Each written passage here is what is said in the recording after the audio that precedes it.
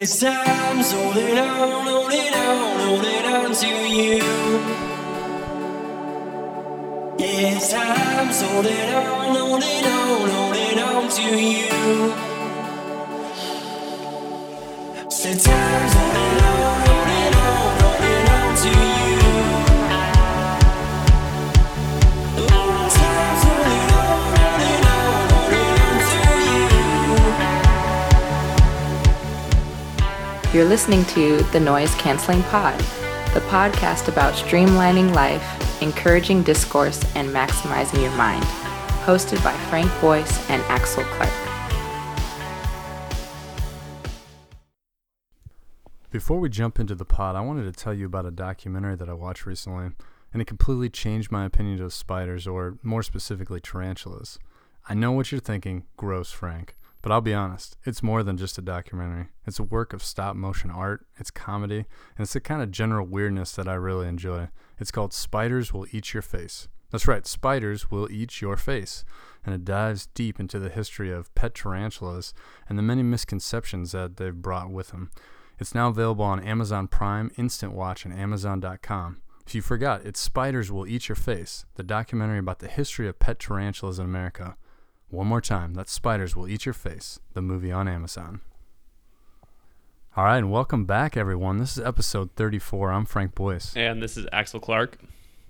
We are very happy to have you back. I know it's been a couple weeks, but we're excited to keep rolling through the summer. Has it been hot in Washington? Oh, you're not even in Washington. Where are you now? I'm up near Trenton, and it is hot. Were traveling up from the south this last week, and they mentioned that they thought they'd be leaving the hot, humid weather, but I guess they brought it with them. So, yeah, up here in central New Jersey, it's been hot and humid. Yeah, Nashville has been ridiculous. I got in the car yesterday, and the temperature gauge read 102. So I thought, well, that's not my favorite. Dang. Yeah. I don't know if I mentioned this before, but my problem is when I was in D.C., I never really drove my truck around, or if I did, it was for very short periods. And so, because I just took the metro around. So when now I have to commute into work, and I guess I didn't notice that my air conditioning was getting weaker and weaker. And so it's basically just a vent at this point. There's no AC, and that's one of my top priorities, getting my truck in to get the AC service. But right now, I'm rolling around with the windows down. That's an issue for me. That would not fly at all. It's but, pretty wow. rough. Nothing like rolling into work just already covered in sweat. No one wants to ride with me. Like if we're going somewhere as a group, I mention I have no AC, and they're like, "Hey, sorry, sir, we'll take our own car." I mean, that seems like, I don't know if I've ridden in a car without AC since my grandpa drove me about 14 hours in his van about 20 years ago. That's hilarious. So this episode is on successful transitions, or more or less transitions in general, because we'll talk about some of ours that were less than successful. What were your initial thoughts when I brought up this topic? Well, so when I started kind of putting together what I would think my three keys to transitions or change, the first thing that came to mind is the book Who Moved My Cheese. Have you read that one? I think I've seen some excerpts of it for sure, but why don't you just remind everybody what that's about? So it's basically about these two mice, and they're sitting there, and they have this kind of decent sized stockpile of cheese, and they're in this maze. And so the one mouse is like just sitting there eating the cheese pretty lethargically, and the other mouse like wakes up in the morning and goes out and kind of like systematically is searching for trying to find a different set of new cheese. And so it kind of goes to the story of how the guy like is making fun of the one that's going out every day searching for new cheese, and then slowly the cheese pile goes down and down, and then finally like the mouse that's searching for cheese finds this stockpile of cheese that's probably like 5 times as big as the other one. And then I guess it's kind of morbid in that the one mouse just leaves the other one there. Maybe, I don't know. Then the mouse comes back and says, "Hey, I found this new big thing of cheese," and the mouse is just sitting there next to the other one, is too resistant to change. Says, I'm happy here. I don't want to move." And so that mouse just sits there and then eats through its cheese, and then it's hungry and can't find any new cheese. Basically, it's about preparing yourself for change. Yeah. No, I mean, I think that it's a good allegory for how people get settled into routines. I think for us as two people that have moved around a lot and changed offices, that's not, we really can't operate like that. Do you feel like you've ever been in a situation? I know, earlier in your career, you were in some positions for 3 or 4 years. Did you ever feel that where you were getting very resistant to change in wherever you were at? I don't know. I think that I'm, in general, I don't think I'm, maybe this is not true, but I think I'm fairly accepting of change. I'm sure there are areas in my life where I'm not, but I can't think of any at the moment.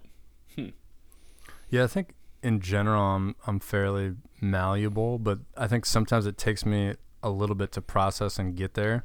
Like if somebody doesn't necessarily explain why they're doing the change, or if it actually makes any sense, I may give a little mental pushback at least. Yeah, I thought of an area. I probably was resistant to changing my ideas about yoga and weightlifting and some exercise things. So I acknowledge that in some areas I'm hard-headed. Interesting. Would you call that change? I mean, is changing an idea the same as changing behavior? I think they're related. I don't know. Just in terms of how you work through that mental change and behavioral change at the same time? Yeah, I think it's all about being willing to look at things from a different perspective. Interesting. Because I think for me it's a little bit like introversion, extroversion, where, in a social setting I may be more of an extrovert than, well, actually probably the other way around. In a social setting I may be more of an introvert, and in a professional setting I might be more of an extrovert. And with change, I think is somewhat similar. In a professional setting, I would say I'm fairly malleable, and there are things in personal life that I can think of where it takes me a while to get okay with the change and to work through that. I think people would probably say that in a professional environment, I push change, or I'm always looking for where to change. And I think in some cases, I have to be careful about pushing change for change's sake. So I think there is an element of keeping to the fundamentals and not changing everything all the time. Sure. And so, I mean, I guess we can just jump into all your keys right off the bat. All right. So your second. Yeah. So the first one, be prepared and accept change when it comes, or know that change is coming, and then it shouldn't surprise you when it does, I guess. And so the next one, once you're in the transition, I think the first two most important things are explore and then listen to new people. So listening, I think, is important when you're in a new environment.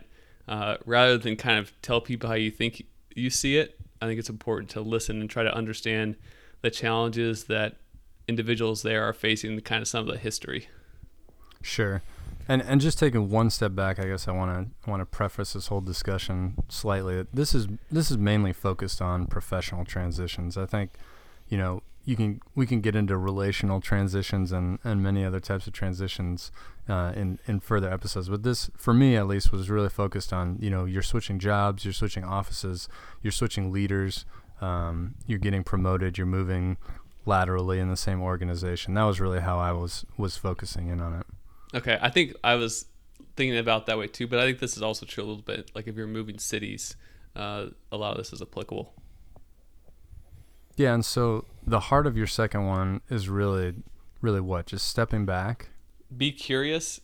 So I wrote down explore and listen. So it's sometimes easy to just get like sit where you are and not go out and find out new things. So I think it's important to be curious, and then when you are curious, to do more listening than talking, so you can understand your new environment.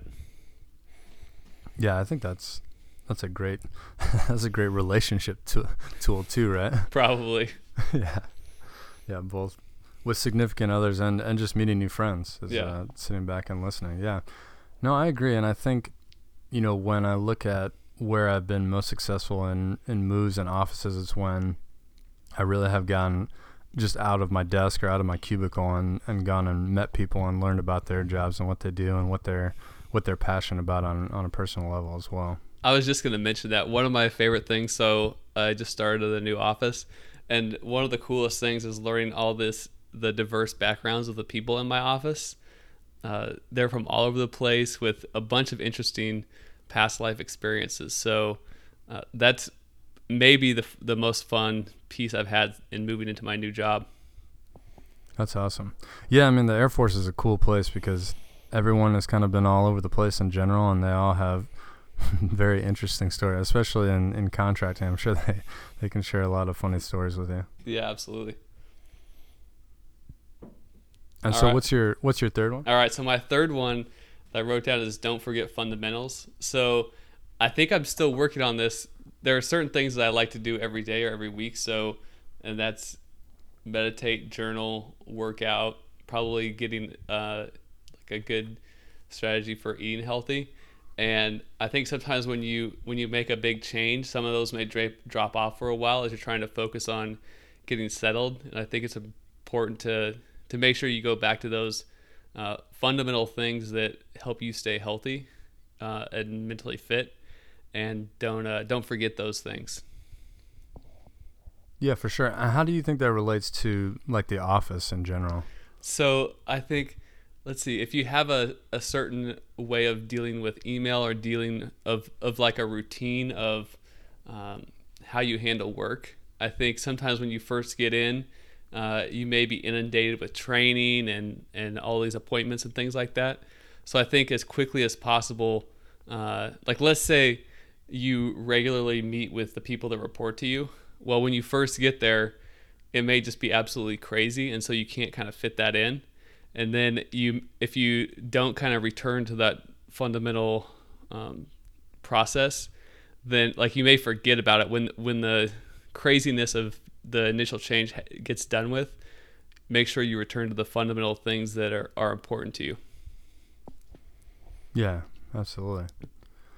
Do you think understanding the current office fundamentals? So I mean, when you move into a new office, they're doing very different activities and projects than what your previous office is. Do you think there's a timeline for kind of learning how they do like their most fundamental tasks? Yeah. Before you can really jump in? Well, so I think that's where what I mentioned on the number 2 key was explore and listen. So that's where you're going to learn what the kind of the fundamental things that how the office works, and then you've got to try to figure out how you can if your fundamentals are important, or like the processes that you think are important, how you kind of integrate those into the new culture and new environment.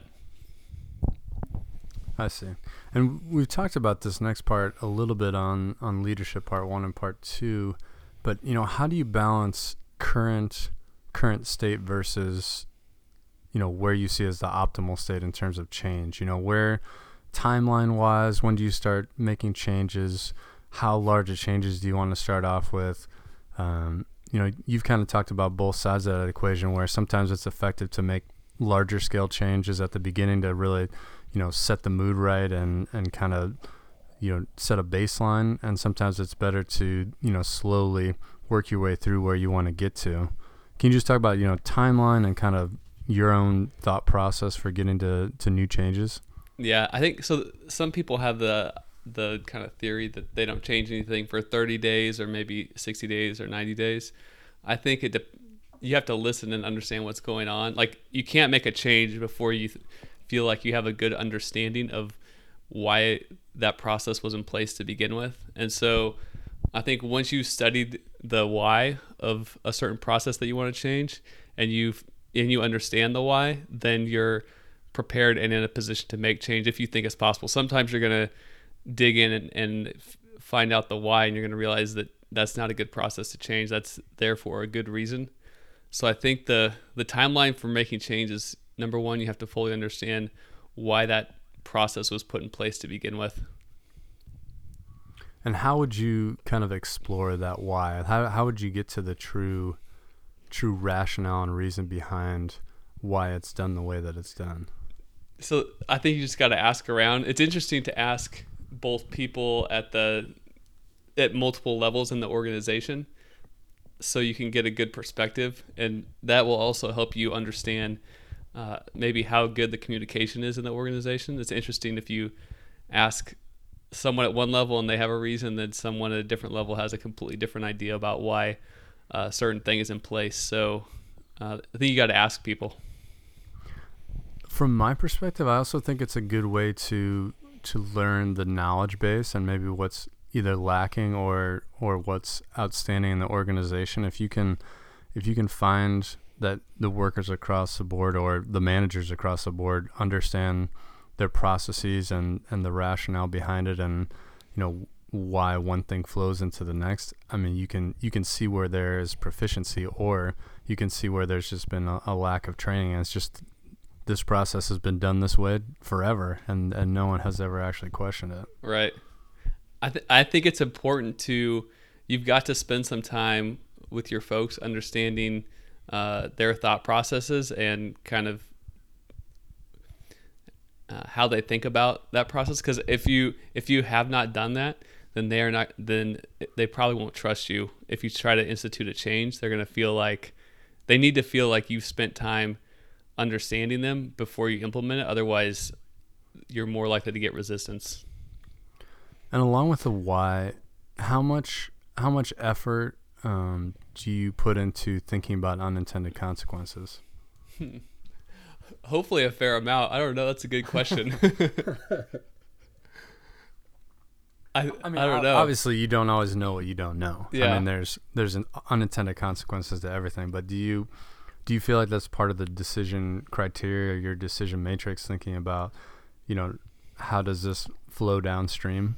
Yeah. So I don't think I have I don't want to say like a checklist for decision making, but that's probably something that maybe I could do a better job at, is take a couple extra, I don't want to say moments, but some extra time to think about what's the impact of this. That's a good point.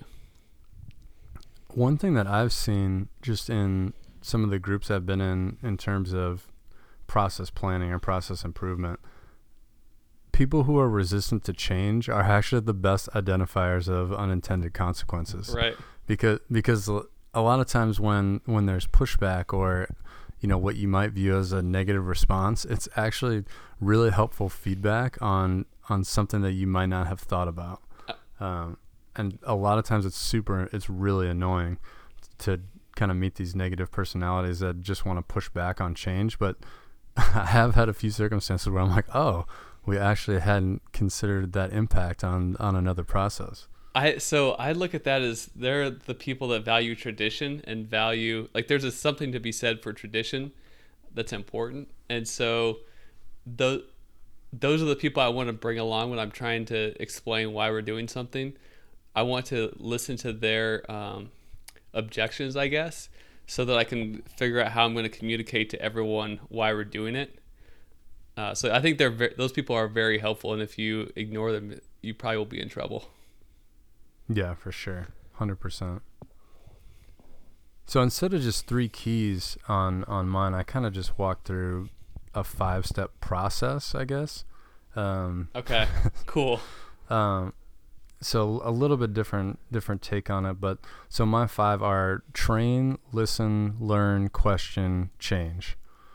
So, when you first join a new job or a new company, or even within the same company, you've taken a new position, the first thing you really need to know is just that position in general. Somebody will hopefully train you, will hopefully have some materials, or will have the expertise to at least communicate to you what's going on. What's interesting is, in the military, I feel like most of the time you get to a new job, you're going to have some sort of a checklist. You're going to have a chance to sit down with either a supervisor or the person you're taking over for, and really get a good handoff.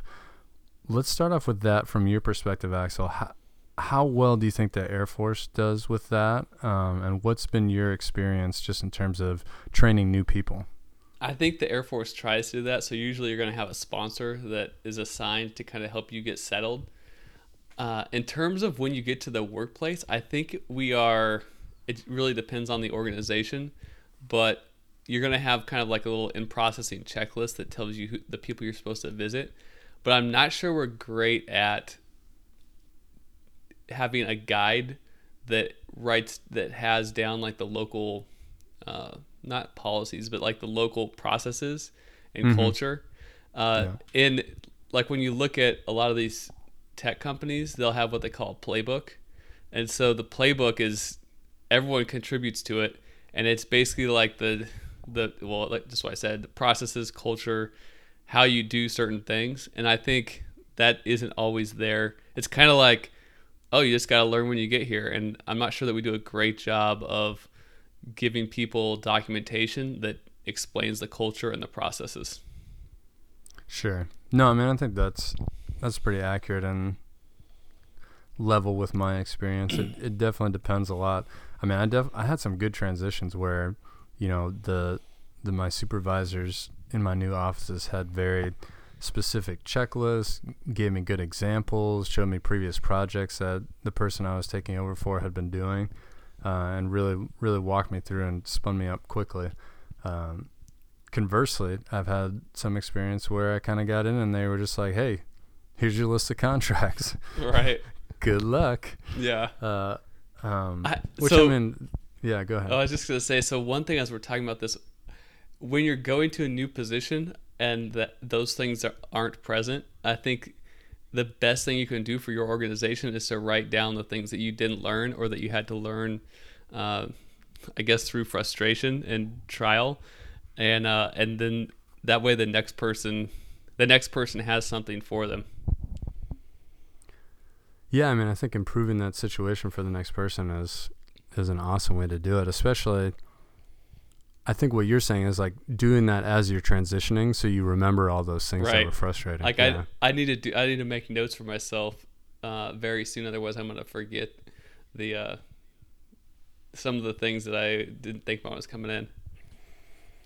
Yeah, I mean, I think that's great, and I think that can even lead to, you know, as you become accustomed to the organization and how change is made, you know, even if you're not in a leadership position, to bring those up to your supervisors. Hey, it doesn't seem like this process is completely vetted or structured the same across all of our teams. You know, can we standardize this, you know, based on these rationale? I mean, I think there's a lot of ways that every organization can improve, and I think the people who are just joining see those weaknesses much more clearly than if you've been in there for a year or 2 years or 5 years. Oh yeah, absolutely. So second step is just listen. So I think, you know, in your staff meetings, in you know, your negotiations, just kind of sitting back and watching a little bit. I think not always, you can't always have that much time. So I think like my next two, listen and learn, you know, it kind of depends on, you know, if you're just in a scenario where they're like, here's your list of projects, go do it. You don't know, you can't really just sit back and listen, because you need to go out and perform. But, you know, when you do have the opportunity to, you know, you're either with the person you're taking over with, or, you know, if somebody's leading you through how to do things, you know, really taking the time and seeing what is happening and how things are done well within the organization is key. Yeah. And then I think by learning, I mean just starting to have some level of mastery of what you're doing, really within the process of completing your task, seeing what's important, and like what you were saying, writing down those things that you wish that you had, and the things that you wish were a little bit different right when you had it from the go. Mm-hmm. Okay. And then I think my number 4 question is similar to what we were talking about with understanding the why. It's just really going around and asking people, you know, why do you do it like this? Why do you do it like that?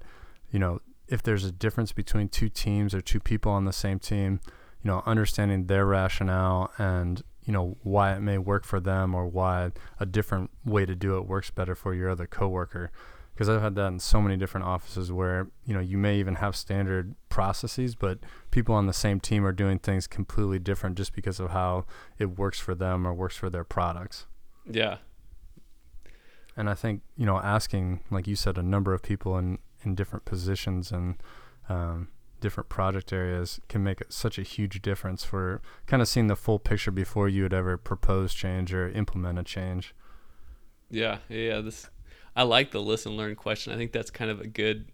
I only had listen, but I think thinking about it in those different phases, and I don't think it's you can have these like that. I almost think of it like almost as a little circle, but like those can happen multiple different times on different issues that you face. Yeah, absolutely. I mean, you may not be able to learn what you're doing for a year. Like in some of your projects that may go on for a couple years, you may not even do that certain activity for, 16 months until you've been there that long. Right. So I mean, there's some things that you just aren't going to have mastery at for quite a while.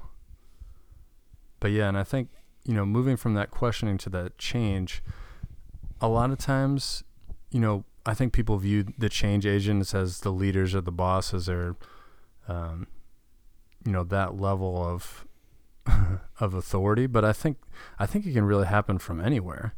I think if you understand how to improve the organization and can explain it and say, here's the steps that I walked through to get to this conclusion, I think people are pretty open to hearing that. How would you react if someone was like, hey, I think we should do this differently? Yeah, I think it can happen from below. I definitely think it's obviously easier when you're in the higher up position.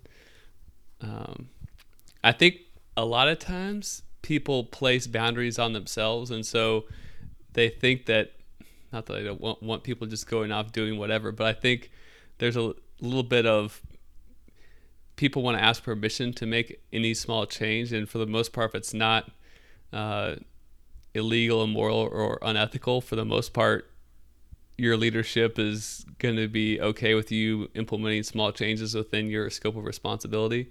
I think people are often hesitant to do that.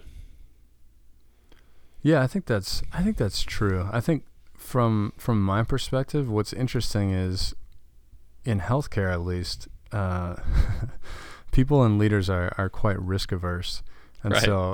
So I would probably disagree with what you just said in terms of my profession. Changes are discussed widely across the whole group and organization before they're signed off on and implemented, because it may not just impact our office, but it may impact a whole group of nurses or doctors, and they may not be nearly as receptive to the change. So I think in your organization, you have to socialize change. That's probably generally an expectation across the military as well. That the military organization kind of drives a lot of discussion and sign off on change before it can happen. Yeah, I would agree with that. I'm just saying. Yeah, I mean, like I said, I think I know the military and the government, especially in contracting, is pretty risk averse too. But healthcare is even more so. Yeah. Huh. But yeah, so I mean, it's but still, it's one of those things where people are receptive to change. It may take a while, but they're receptive to change if you can walk it down the right line of decision makers and explain it in a way where you can show clearly the benefits and that you've thought through any unintended consequences much further down the line. Yeah. So I want to shift gears a little bit and talk just about some of your favorite moves and favorite transitions, and why they were your favorites. All right, so I'll start off. The first one, and we've talked about this at length on the podcast, was just the change of moving to Turkey. So I kind of had no idea what to expect. I was thinking it was going to be deserty, and I wasn't sure how friendly people were going to be. But as I've said many times, once I got there, the landscape was really interesting. We were in the kind of the agriculture area of Turkey. And it was just an adventure every time you left the base, exploring around, finding out how to do new things. So I think that one was one of my favorites because I didn't know what to expect, and it was exceeded my expectations greatly in terms of being interesting and the friendliness of the people and just being a fun time. And then my other one that I wanted to mention was the change of going from a buyer to a contracting officer. So as a buyer, you're the one that preps all of the documentation, and the contracting officer is the one that actually signs the contract. And my experience as a buyer, my contracting officer who was working with the different people that we're buying stuff for didn't have a great relationships. They'd been in that position for a long time, and kind of the relationship with the program office or the people that needed the thing purchased wasn't so great. And when I went from being a buyer, I got to a new program as a contracting officer, and I was able to kind of shape that relationship in a way that we were working as a team versus always fighting each other. And so that change to me was being able to shape the relationship with the people I'm working with a little bit better was a big one for me, and one that I really enjoyed. So how many of your positions have been, kind of moving up the ladder, and how many of your position changes have been where you're doing the same job just in a different office? I think well, in my very first base when I was rotating around the sections, I would say I was in the same position in a different office. But I think every other job since then has been not necessarily greater responsibility, but into a different job with different responsibility.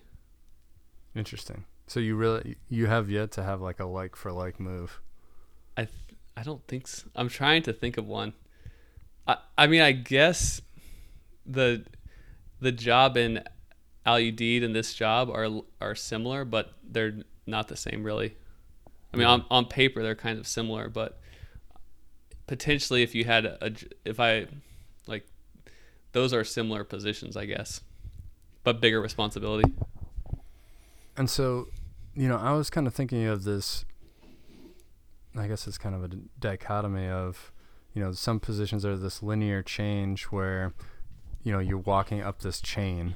And for me, I've had, I guess my last move was just straight lateral change, where it's the same products, basically many of the very similar contracts, like different group of people, but, the same types of people. Yeah. And what was interesting was it was the easiest move, but I also feel like I have not gotten as much out of it as when I was changing positions or changing roles or changing what my responsibility was over. Yeah, there's probably less opportunity for growth or for learning new things if a certain aspect of it is the same. And I mean, the nice part is you get to that level of mastery much quicker, and you can focus on harder things much faster. But yeah, I think you're right. I think there just is less growth to be had in a much in that at least short term, I guess. I mean, I think once you get to the same level of mastery, there's about the same opportunity. But yeah, there's a certain feet to the fire aspect of learning in a completely new job that you just kind of pour yourself into and get a lot out of at the same time. Yeah, I think if you are in a position where you're trying to get extreme depth of knowledge, then I think sometimes I guess, are you the changes that I've had, are you considering those to be linear change? I would say a decent number of mine are linear. My last one was just very lateral. Right. Yeah, so I think if you do too many like complete changes, then you have a hard time really developing depth of knowledge. So in some ways, a lateral change can help you continue to kind of get very deep in your knowledge and understanding about a certain position. Yeah, and I think from my own perspective, it was important to get that depth of knowledge. So I don't have any regret about that at all. Yeah, and I wonder sometimes if if you're in a position, it's kind of easy to get stagnant and you kind of stop learning after a certain point. And I wonder if that change, like the lateral change, would be just enough to kind of get your interest sparked so that you can kind of continue digging deeper and learning. Yeah, I would agree with that completely. I think especially if I had been in the previous position 4 or 5 years. I was only there for 2 years, so it still was fairly fresh and changing a lot. But yeah, I mean, I think if you had grown stagnant in that position and did a lateral move, so it was just new people doing basically the same thing, I think that would probably be enough to dive in and I mean, especially from process wise, you still get into the process, and no two offices do everything alike. Right. So there's always room for growth in that department. So I think my two favorites were, this Minneapolis to Nashville has been, the simplest and probably the easiest, but the one that I really enjoyed was that Turkey to Boston move, actually. Okay. Both quality of life change was pretty amazing too. But, going from kind of Wild West to very buttoned up contracting, it was so different and, so organized that I feel like I learned a ton the first 6 months I was in Boston, just about how the budget process works, how, Congress interacts with large contracts, how, a huge legacy contract is such a huge wheel that is difficult to turn and change. And, you're just constantly kind of molding parts of it off, but you can't really change the overall trajectory of it because it's so huge. Right. So I don't know. I really enjoyed that transition just because it was such a completely different world. Yeah. Interesting. Some people would, I don't want to say reject that, but become frustrated because basically you were intrigued by learning additional constraints that were being placed around you. I guess those are challenges to overcome, but that's interesting. And I mean, it relates back a little bit to I'm fairly malleable professionally. And so I agree. If you were not adapted to change, that could be really hard when you're like, oh, I'm used to contracts being sourced and completed in 35 days and closed out. And you're going to those and the contract's been open for 20 years and it's going to take 4 to 5 years to do the next 5-year extension. You're going to have to walk through. I remember one day I walked through like 4 different legal offices, just walking one contract by hand. Right. In the same day. So go ahead. Yeah, Sorry. go ahead. I was just going to say, so what's funny is we also have a list of kind of our most challenging changes. And one that I listed is the change from Qatar to the Pentagon. And it's basically, I experienced the exact same thing that you did. And that it was like Qatar, I don't want to say it was a Wild West, but there's a lot of the rules and regulations don't apply because you're in a contingency environment. Mm-hmm. And you're just kind of out there making things happen. And then when you get to the Pentagon, it's exactly what you described, where you are working on big, huge contracts that have been going on for 10 years, and you really get to see how constrained you are with how Congress kind of dictates how we do things. And so that the challenge for me was going from being someone who's like working on individual contracts or getting the work done myself to someone at the Pentagon who was doing the reviewing and not necessarily actually generating any work. But sure. It's similar in that you kind of have to learn from a different perspective. Yeah, and I mean, had you been in a systems office before that? Well, so I was in a systems office in Boston, but this is working up at the Pentagon, reviewing systems contracts that came up there for approval. Yeah, that would that would grow tiresome for sure. So I had fun in a systems office because you're actually doing the work and pushing things forward. Mm-hmm. But then I had to really kind of I struggled a little bit with kind of getting joy out of my work when all I was doing was reviewing things, and I felt like for the most part like you want to make sure you catch anything major, but for the most part, like pushing things through quickly and communicating with people was how I best served the Air Force. Mm-hmm. Yeah, for sure. That's hard when you go from something so tangible, and like you're actually helping people on a day-to-day basis to, trying to figure out, what value are you adding to the overall picture. Right. For sure. Yeah, and I think that's always my challenge, is just trying to figure out, how can I personally add value to whatever position I'm in.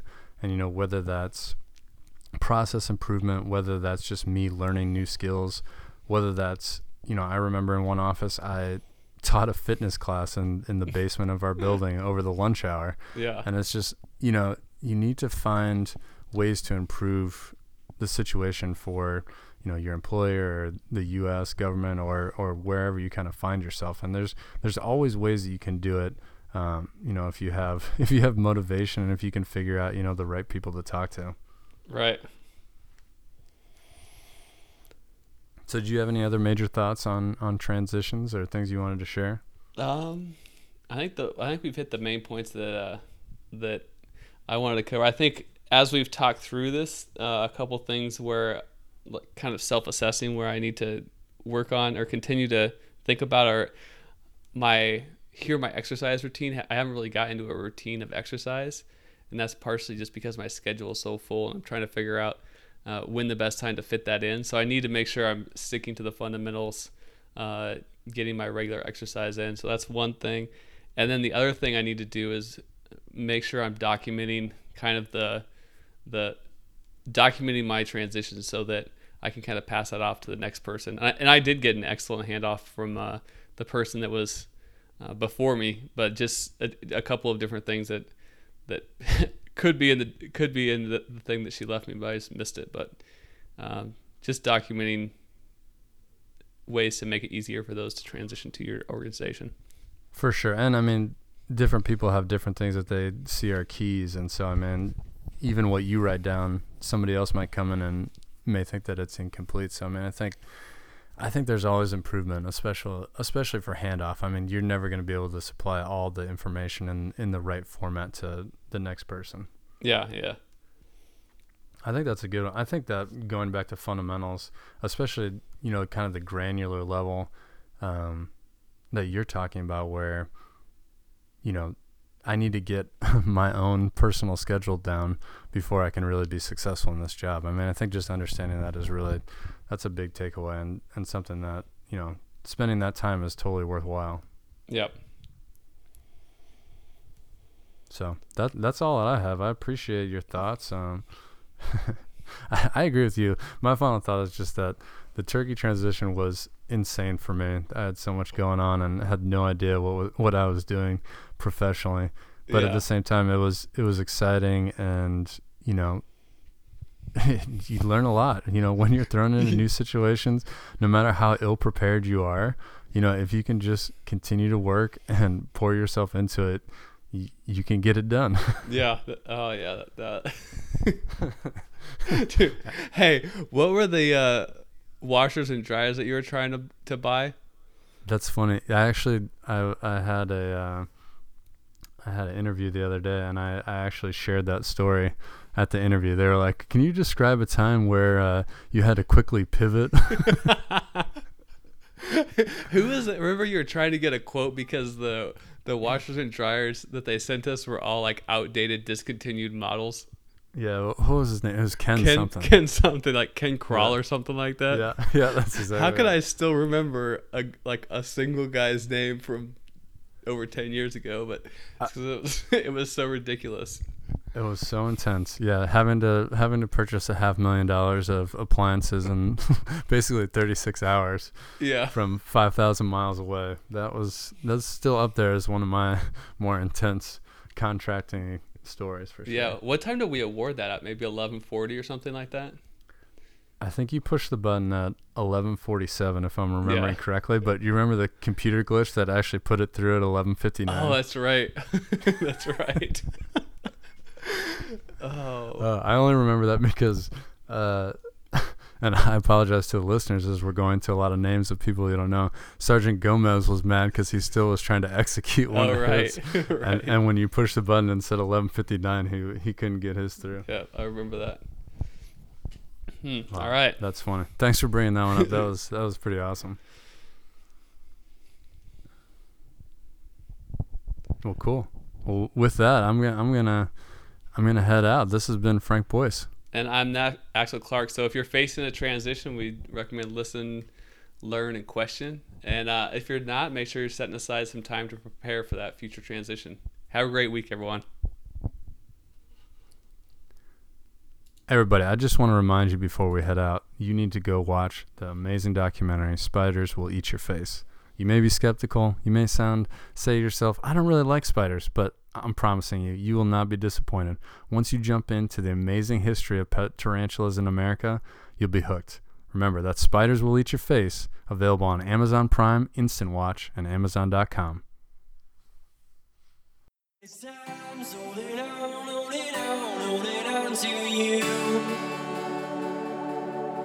Yeah, it's time, holding on to you. Said time's holding on, holding on, holding on to you. Oh, time's holding on, holding on, holding on to